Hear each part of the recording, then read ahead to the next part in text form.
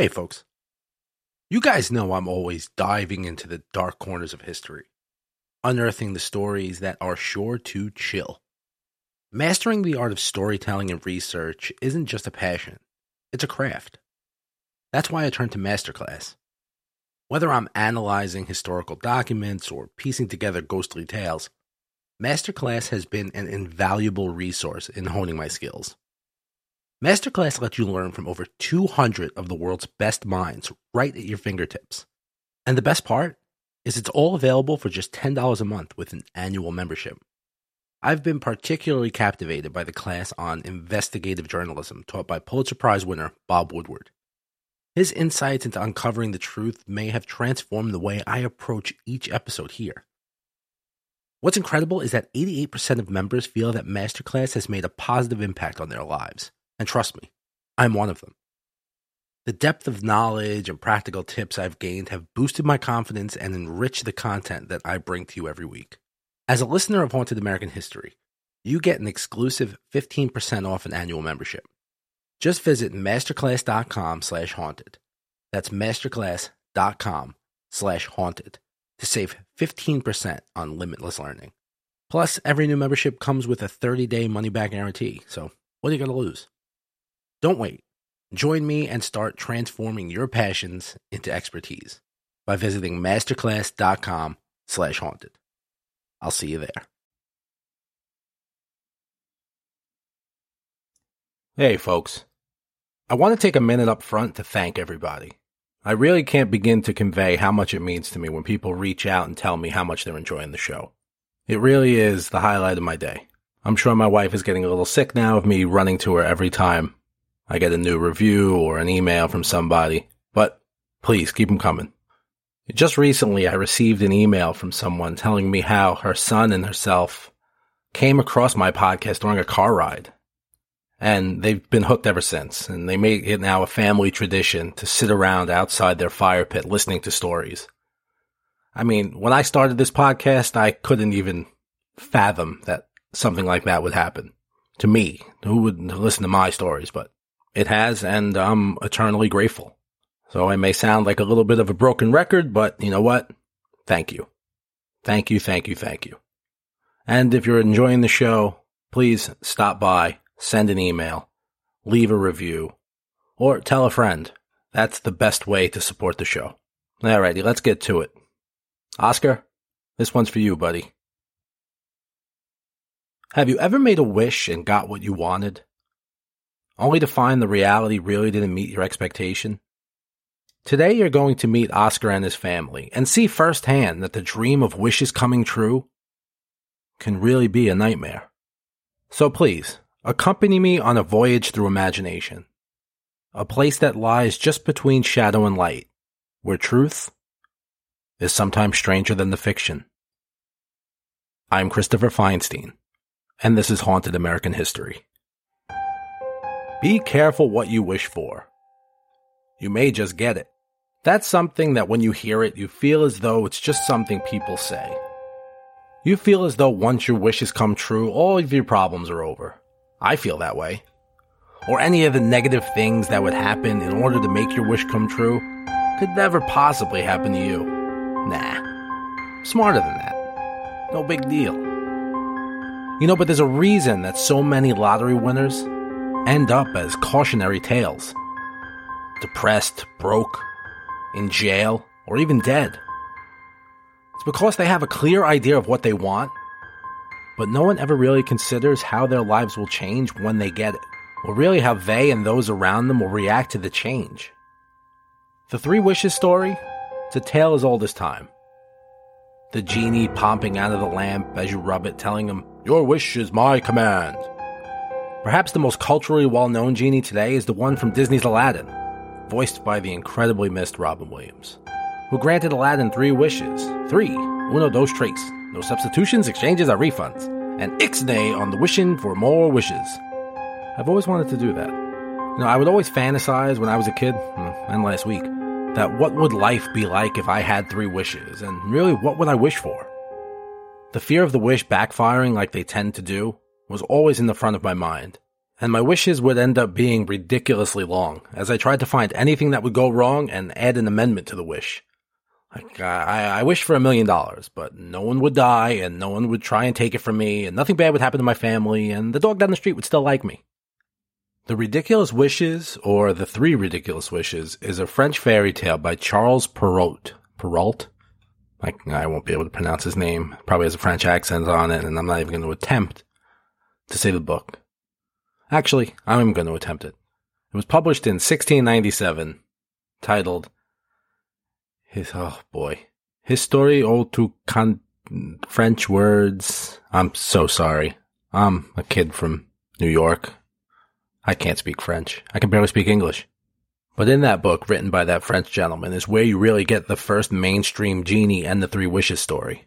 In the 1940 British film, The Thief of Baghdad, that's where you get one of the first examples of the genie being freed and granting wishes.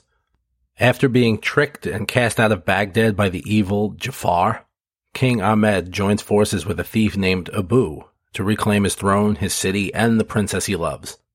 Noticed a few similarities to the Disney story in that? Abu makes one of his 3 wishes for sausages, and this is derived from the work that I mentioned earlier. The woman in the 1697 French story asks for sausages as well, and everything goes downhill from there. See? Disney makes reference to The Thief of Baghdad. The Thief of Baghdad makes reference to Charles Perrault's story. And they both end up here. It's the circle of life. The circle of life. Wait, no, that's not Aladdin. There's many religions out there that try to claim that the first records of jinns or genies were used in their books. But Charles Perrault's story in 1697 is the first documented use of this plotline with a genie. The Monkey's Paw, on the other hand, is a horror story by author W. W. Jacobs, which was first published in England in the collection of The Lady of the Barge in 1902. Whew, that's much easier to pronounce. Just like with the genie and the lamp, in the story, 3 wishes are granted to the owner of the Monkey's Paw. But the wishes come with an enormous price for interfering with fate. So when it comes to 3 wishes folklore, the genie stories are nice and happy usually. Monkey's Paw, on the other hand, there's always something pretty dark that goes on there. And it teaches a lesson. Be careful what you wish for. Now there is a laundry list of retellings of this story, and it's just as prominent in pop culture today as it was when it was first written. Numerous stage shows and plays played all throughout the early 1900s. You have 3 major motion pictures titled The Monkey's Paw, one from 1933, one from 1948, and then again in 2013. You have an episode of the Alfred Hitchcock Hour in 1965. Pet Sematary by Stephen King is an adaptation of the Monkey's Paw folklore. Hell, even The Simpsons did it. And it comes with a free Frogurt. But all those stories, folklore, movies, and TV shows all say the same thing. Be careful what you wish for. Hey folks, you guys know I'm always diving into the dark corners of history, unearthing the stories that are sure to chill. Mastering the art of storytelling and research isn't just a passion, it's a craft. That's why I turn to Masterclass. Whether I'm analyzing historical documents or piecing together ghostly tales, Masterclass has been an invaluable resource in honing my skills. Masterclass lets you learn from over 200 of the world's best minds right at your fingertips. And the best part is it's all available for just $10 a month with an annual membership.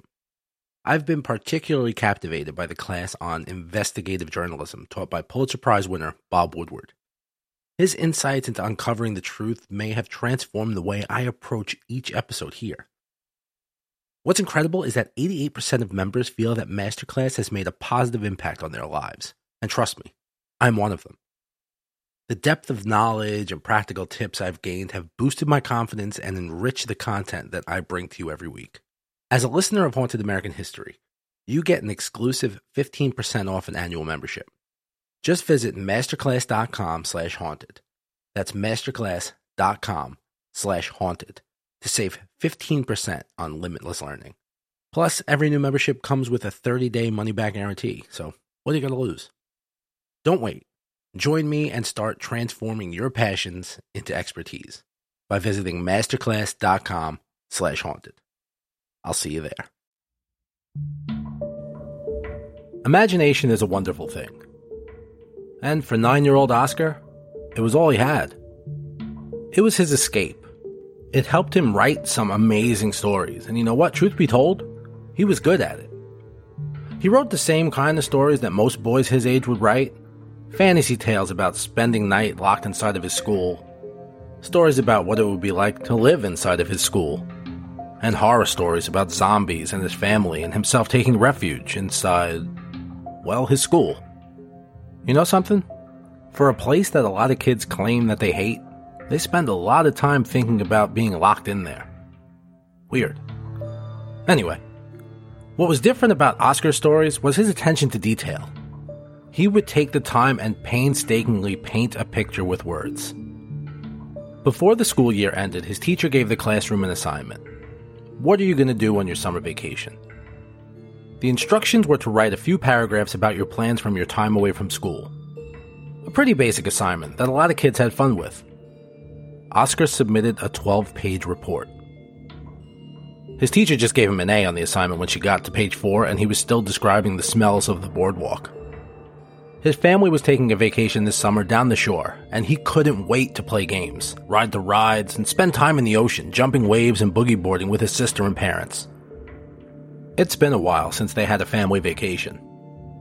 3 years ago, his father, Henry, was laid off from a production job. It may not have been the most glamorous job in the world, but the overtime more than made up for the lack of curb appeal.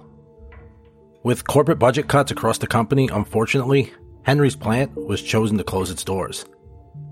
Now Henry, his wife Roberta, their 8-year-old daughter Dana, and then 6-year-old Oscar were forced with a choice. Relocate his entire family across the country away from their home and loved ones to follow the company. He was high enough on the seniority list to be able to transfer. Others weren't so lucky. Or stay local and try to find a new job. They decided to stay local. But the jobs never came. Roberta was a full-time mom, a big enough job in itself. Now the pressure of a family and no income was starting to weigh heavy. Eventually, Henry landed a job with a roadside service company, at only half the pay he was used to making. Adjustments had to be made. Roberta gave up her car, and they all but eliminated entertainment. Grocery shopping became tricky, and staying in a tight budget was something they had to work on for the first few months. They were quickly blowing through their savings, and tensions were at an all-time high in the house. Now, I know what you're thinking. Why is a family who can barely make ends meet going on vacation? Well, sometimes you have to make a choice. 3 years after the plant closed, Henry has been working around the clock, and Roberta has been pretty much a single parent. Even when Henry was working weekends at the plant, he was still home for dinner every night. He still saw the kids. Nowadays, not so much. You have to make a choice of either the complete loss of your family or digging a little further into an already deep hole and take your family away for a week and try to forget about the struggles and just be a family. For Roberta and Henry, it was an easy choice. They weren't going to go crazy. They took a week at the end of the summer to head down to the shore. They found a very reasonable motel that had a pool and rooms equipped with small kitchenettes so they could bring their own food with them and have meals there. Eating out every day just wasn't in the budget. The kids couldn't wait to get away. Oscar was looking forward to the pool and ocean most of all. Perhaps he would get some inspiration to write a new story. Maybe about pirates and buried treasure. Or perhaps what it would be like to be locked in his school with pirates. Dana, on the other hand, she was simple. She wanted to collect seashells and ride the Himalaya at the Boardwalk Carnival until she threw up. They were waiting for Henry to get home from work the night before vacation to say goodnight. Something they always tried to do if he wasn't going to be home too late or if it wasn't a school night. So just at least they could see their dad. They heard the bang of the chain link fence closing outside. That familiar sound signaled that Dad was coming home. The quick foot stomps up the wooden stairs, the loud creak of the landing as the old wood shifted under Dad's weight as he got his keys out and opened the front door. When the door opened slowly, Henry poked his head around and asked, "Guess who's on vacation?" Both the kids screamed, "We are!" And they ran to their dad and gave him a big hug. The family went to bed that night with the anticipation of kids on Christmas morning. They all didn't realize how badly they needed this. That morning, they got up early to pack the old minivan. They loaded it up with everything from beach chairs to groceries. They wanted to get out on the road early to beat traffic. It was summer, and the beaches got really busy. Unfortunately, they underestimated the amount of people who shared their get-on-the-road-early mentality. After an extra 90 minutes in the car, on top of the 2.5 hours it would take under normal conditions, they arrived at their motel. Luckily enough, though, the room was ready for when they checked in. The place was nothing fancy, but it wasn't a flea bag either. The 2 queen beds were clean. The carpets had recently been taken out of the rooms when they went through a small refurbishment over the previous winter, and all the floors were now laminate. They even added charcoal grills down near the pool that were up for grabs. Roberta saw this when she booked and made sure they packed coals. Their first night was going to be a poolside barbecue, and then to the boardwalk for ice cream. Their first day was great. The family just basked in the love they had for one another. They grilled hot dogs and hamburgers and just hung out poolside all day. Their stroll on the boardwalk was equally as great. They got ice cream and people watched. An excellent boardwalk activity, if I do say so. That night, they slept the most restful sleep that any of them had gotten in a long, long time. Henry sharing a bed with Oscar, with his wife and daughter in the one next to them, because the kids refused to sleep in the same bed together. That argument only happened on night 1, though. On night 2, after a day loaded with jumping in the ocean and a night full of carnival rides, they were too tired to care, even though they did sleep feet to forehead. On day 3, Mom and Dad had a special treat for the kids. After a morning at the pool, the parents gave each of the kids $25 and told them they were free to wander the boardwalk and use the money on anything they wanted. Dana and Oscar couldn't believe it. They were being given freedom. In all reality, Henry and Roberta needed some much-deserved alone time.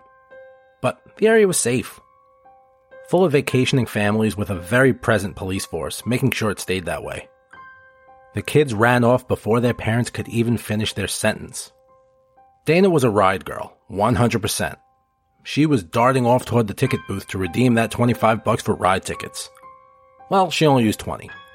She saved $5 so she can grab a jumbo rainbow ice on her way back to the motel. Oscar, on the other hand, wanted to explore a bit. There was a few shops that he walked past the past few days that he made note of that he wanted to go in and check out. Most ended up being novelty t-shirt shops that had custom shirts with local town names or cartoon characters making lewd gestures. Or they were overpriced candy shops, each one boasting about having the state's best fudge.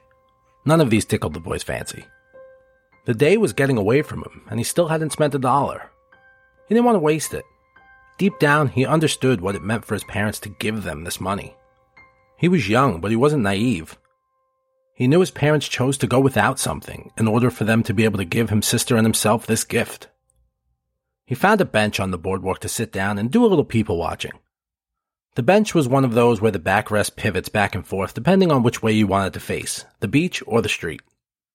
And seeing as how someone dropped an entire ice cream cone on the beach side, Oscar rocked the backrest and sat facing the road. He was beginning to think to himself that he doesn't really need to spend it all today. Maybe he'll save it. That's when he noticed something down one of the side streets across the road from the beach. It was a red neon sign that just seemed to turn on as he was staring into space in that direction. The sign read, RF Oddities.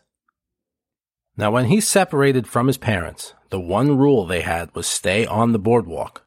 But this sign, Oddities? What does that even mean? The curious boy's interest has been piqued. He thought to himself, I'll make it quick. He stood up and ran down the ramp that led to the street, hit the button at the crosswalk, and made his way toward the store. The outside of the place was nothing special. Essentially, the neon sign was really the only decoration. The windows into the store were all blacked out, and the door was your basic wooden door with 3 dirty little panes of glass up at the top. Oscar grabbed the doorknob and pulled the door open and stepped inside. The bells that chimed sounded like they were coming from a blown speaker. The place was small and dimly lit. It had a dank, rotten vegetable smell to it that was being masked poorly by burning incense. The back wall had a small counter with an old mechanical cash register sitting on top of it, as well as some old dusty books. Behind the counter was a doorway that was blocked by hanging beads. This was exactly the type of place Oscar was looking to spend his money in. It was creepy in here, and Oscar liked creepy. When he wasn't writing stories about spending the night in his school, he would write ghost stories, and this place was full of inspiration. He couldn't wait to get back to the motel and start writing in his notebook. The ideas were flooding in. He took a minute to calm down and browse the shelves. There was no one he could see in the place, but he did hear noise coming from the room behind the counter. As he looked around, there were all kinds of things in here. There didn't seem to be any rhyme or reason to it. He passed a shelf that had shrunken heads floating in some thick yellow fluid in old glass jars. On a little table sitting underneath it was a record player, with a record sitting on the top by someone named Thurston Harris. Maybe my parents know him, he thought to himself as he continued to browse. There was an entire table covered with Venus flytraps, illuminated by a creepy old lamp with a square stained glass shade with colorful birds on each side. The blue one really gave Oscar the creeps. It didn't look real. That must be the shadows. Once he got to the counter, he saw a rusty piece of metal sitting on top of the books that were sitting there. He picked it up to look at it, and there was the word van. This place is really weird. But what caught his attention the most and brought him to the counter was what he saw sitting on the small shelf behind it. There was a small furry hand holding up 3 fingers. Sitting next to it was a dusty plaque that read, Dealer of the Year, 1983 Hester Chevrolet. Oscar didn't know what that thing was. What he did know was that he needed it. He reached up to ring the small bell that was sitting on the counter, but before his palm made contact, the beads were thrown back and a man made his way through. "Hello there, my boy. What can I do for you?" The man was tall and handsome. His smile lit up his entire face. He was wearing black suit pants with a pressed white shirt covered by a white vest. Underneath sat a bright red tie. He had no suit jacket on, and the sleeves of his shirt were rolled up his forearm. On top of his head sat a white driver's hat. Hi, Oscar said timidly. "What's that?" he asked, pointing over the man's shoulder towards the hand. "Why, that, my boy? That is simia pedi. That's Latin, friend, but what am I thinking? A boy of your age does not speak Latin, now do you now?" Oscar just shook his head no. "Of course not. That's the monkey's paw. A fakir I had dealing with in India many moons ago offered it to me as payment for a small deal that we had between each other. That wasn't our bargain price, you understand, but I was feeling charitable that day and decided to grant him as an extension in exchange for that lovely trinket you see sitting over my shoulder. Does it interest you? Well, look at my manners. I haven't even introduced myself. Look at us standing here palavering like a couple of strangers. Richard Fry is my name, but my friends call me Rich." "I'm Oscar. It's nice to meet you, Rich." "You called me Rich. Top man. I'd have it no other way. Oscar, it is a genuine pleasure." The man extended his hand to the boy, and Oscar took it and shook. Oscar brought his hand back quickly to rub his hand on his hip, almost instinctively. Not because he felt like he had something on his hand, but because of how cold the man's hand was. Which was very strange. It was about 95 degrees outside today, and this place definitely didn't have air conditioning. Oscar was just about melting. But this man, he wasn't even sweating. "Are you interested in purchasing this item of great power?" "Great power?" Oscar asked, a little confused. "What does it do?" "What does it do? Ha ha ha, my boy, what doesn't it do? The fakir medicine man I received it from told me that it'll make all my dreams come true. But once all the fingers touch its palm, its magic is over and it'll move on." The boy looked at the hand with 3 of its fingers standing up towards the ceiling. "So it'll grant me 3 wishes?" "That's right, my boy. The 3 fingers would indicate that. I have never toyed with it, truth be told. I do not want for much, but someone who is ready for this trinket's power could either really benefit or suffer from it. It's a tool, you know. And a tool is only as good as its carpenter, if you understand my meaning." Oscar's eyes lit up with the possibilities. But he also understood that this was just a toy. Maybe it was a real petrified monkey's paw, but that was as real as it got. He had to have it. At very least, he can gross out his sister with it. I could see that you're skeptical. The paw will sense that as well. I was told it works best with willing participants. I'm willing, Oscar said excitedly. But I only have $25. I bet something like that, something that can give you anything you want, costs more than what I have. You would lose that bet, Oscar, old boy. This item is on sale, today only, for exactly $25. Really? Well, I really didn't want to spend everything. You can always wish for more, Richard said with a mischievous grin. And that settled it. I'll take it, Oscar said, slamming a crumbled $20 and $5 bill on the counter. Good show, my boy. Richard turned and took the paw off the shelf and handed it to Oscar. As soon as the boy touched it, he got a funny feeling. A strange tingle ran through his entire body, and goose flesh popped up all over his back and arms. And just as fast as it came over him, it was gone. The paw did something strange also. As soon as the boy had his hands around it, the ring finger joined the thumb, pointer, and middle in standing straight up. Well, what do you know? It likes you, boy. You scored a freebie. Oscar was flabbergasted. Oscar almost immediately shouted, I wish for unlimited wishes! Nothing happened. Richard began to laugh. Ha ha, my boy, you know that wouldn't work. The paw only has so many fingers. Unlimited, honestly, that's the first thing people always try. Oscar was feeling a little disappointed that maybe he was scammed and just wasted his money. Try something else. Get your money back. Maybe even a little extra. What the hell, Oscar thought. I wish for $100. Kids never go for the jugular. The trinket in his hand vibrated ever so slightly, and the ring finger proceeded to close, resting its tip against its palm. Oscar's eyes lit up. He began to rifle through his pockets, but he didn't find any money anywhere. He looked up at Richard questioningly. Richard was leaning on the counter with his head in his right hand propped up on his elbow. He just nonchalantly pointed down to the ground. Oscar looked down and saw he was standing on a $100 bill. It poked out from under his sneaker. The boy shot down and picked it up, foldering over and over in front of his face. Oh my God, the boy said. Now do you believe me? Yes, 1,000 times, yes. Thank you, Rich. I gotta go show everyone. No one will believe me. You got that right, Oscar. You may want to keep this to yourself, Rich said with a wink. Oscar thought about it and agreed. What if his sister wanted to use it? Or someone found out about it and stole it? I'm gonna show them the $100 bill, though, he thought. I'll tell them I found it. That's not a lie. I did find it. I'll just leave out the wish part. Oscar thanked Richard again and again and ran out of the door with the paw held tightly to his chest, bumping into a tall man who happened to be walking in as Oscar was leaving. Excuse me, the boy said as he hurried past. The man had a puzzled look on his face as he waved to Rich. Hi, excuse me. I was in here earlier. Did anyone happen to find any money? Oscar rushed back to the boardwalk and just got back to the motel as his sister was walking into the pool area. Dana, look what I got. He shoved the paw into her face, and his sister screamed and told him to get that filthy thing away from her. Their parents saw this going on and went over to see what the fuss was about. Oscar showed them the grotesque thing, and Roberta winced. Henry kind of laughed, but saw where this was going. The rest of their trip was going to be torture if their daughter spent it screaming and running away from a severed hand. They told Oscar that they would take it and put it in his suitcase, and he could have it back when they got home. The rest of the trip was wonderful. They made so many memories, took some great photos, and just had a really good time together. On the ride home, Oscar saw that they were coming up on the street where he bought the paw. The first time he thought about the thing since his parents took it. That was weird. He could think of nothing else when he was holding the thing. I mean, you'd imagine if you had a trinket that can grant you wishes, you'd need to have it in your hands at all time. But he gave it to his dad easily enough, and it was pushed far from his thoughts once it was out of his sight.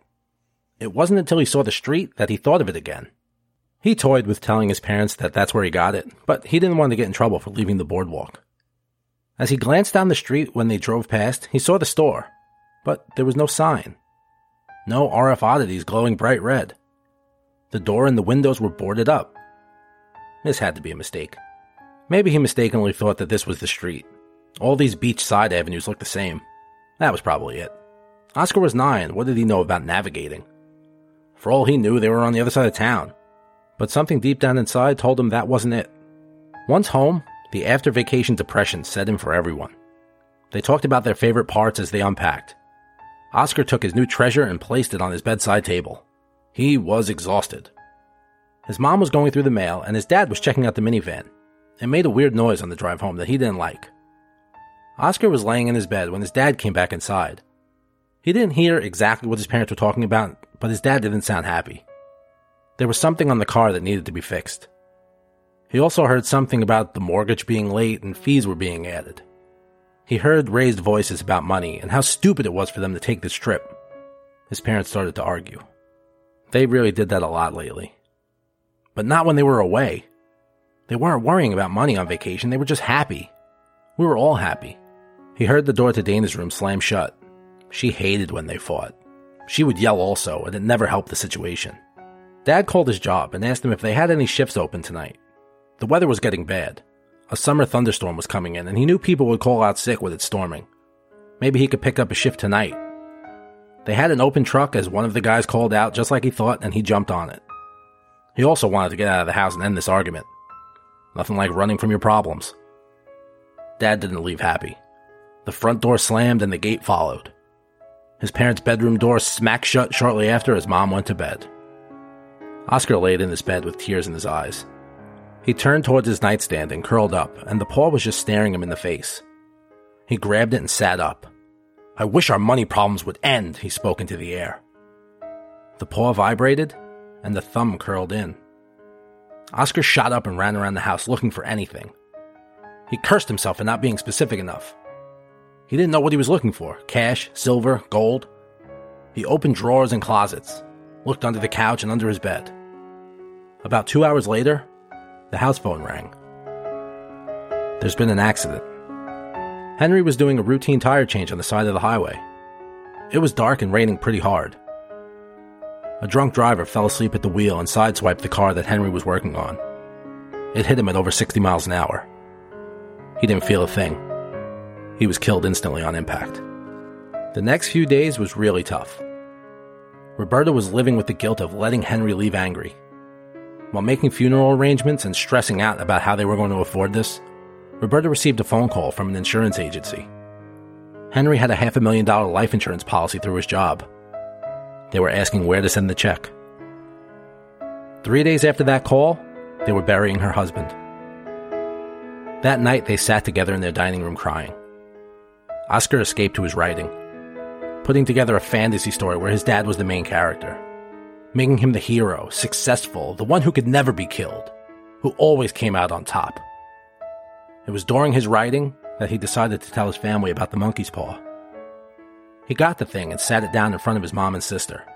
His sister turned away from it, and his mom asked him, "Please, Oscar, not now," when he began his story in the way that only he could, with amazing detail. At the end, his mom summed it up to a coping mechanism, and just let him continue. Oscar was getting sense that they didn't believe him, and he was determined to prove that he wasn't just making up another story. He did the first thing that came to his mind. He picked up the paw and said, "I wish my dad was alive."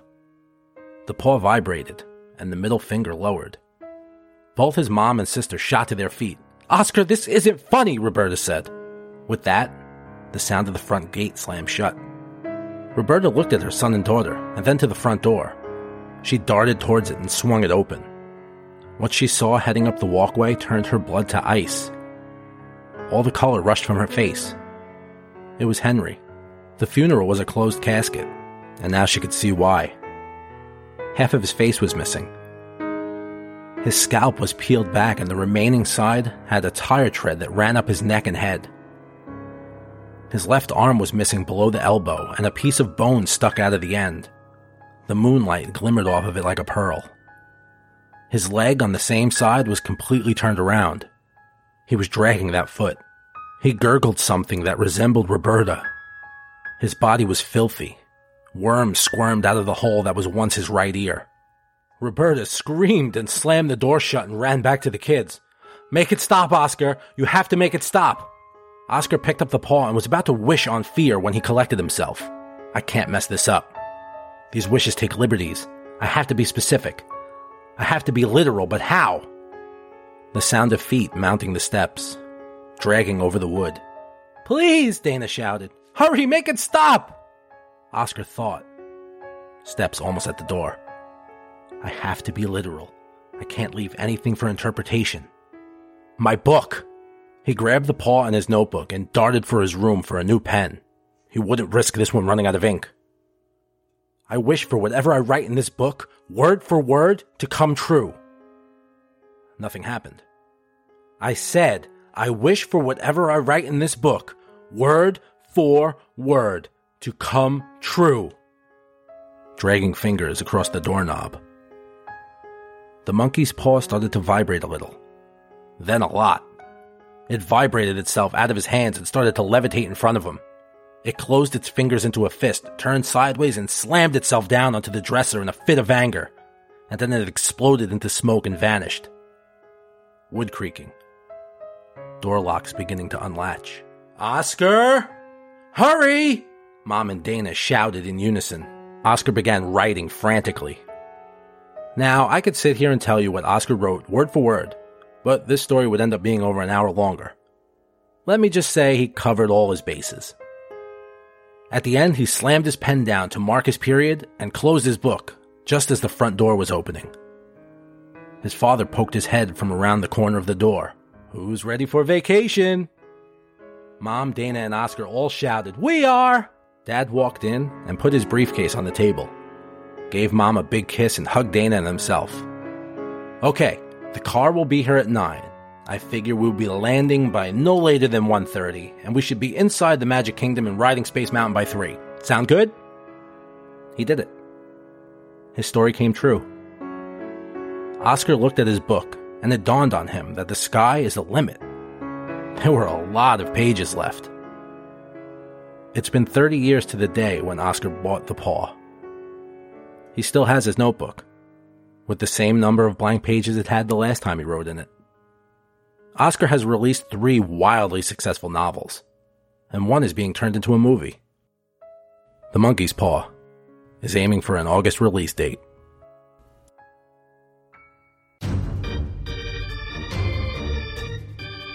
Again, I'm Christopher Feinstein, and this is Haunted American History. Music by Kevin MacLeod.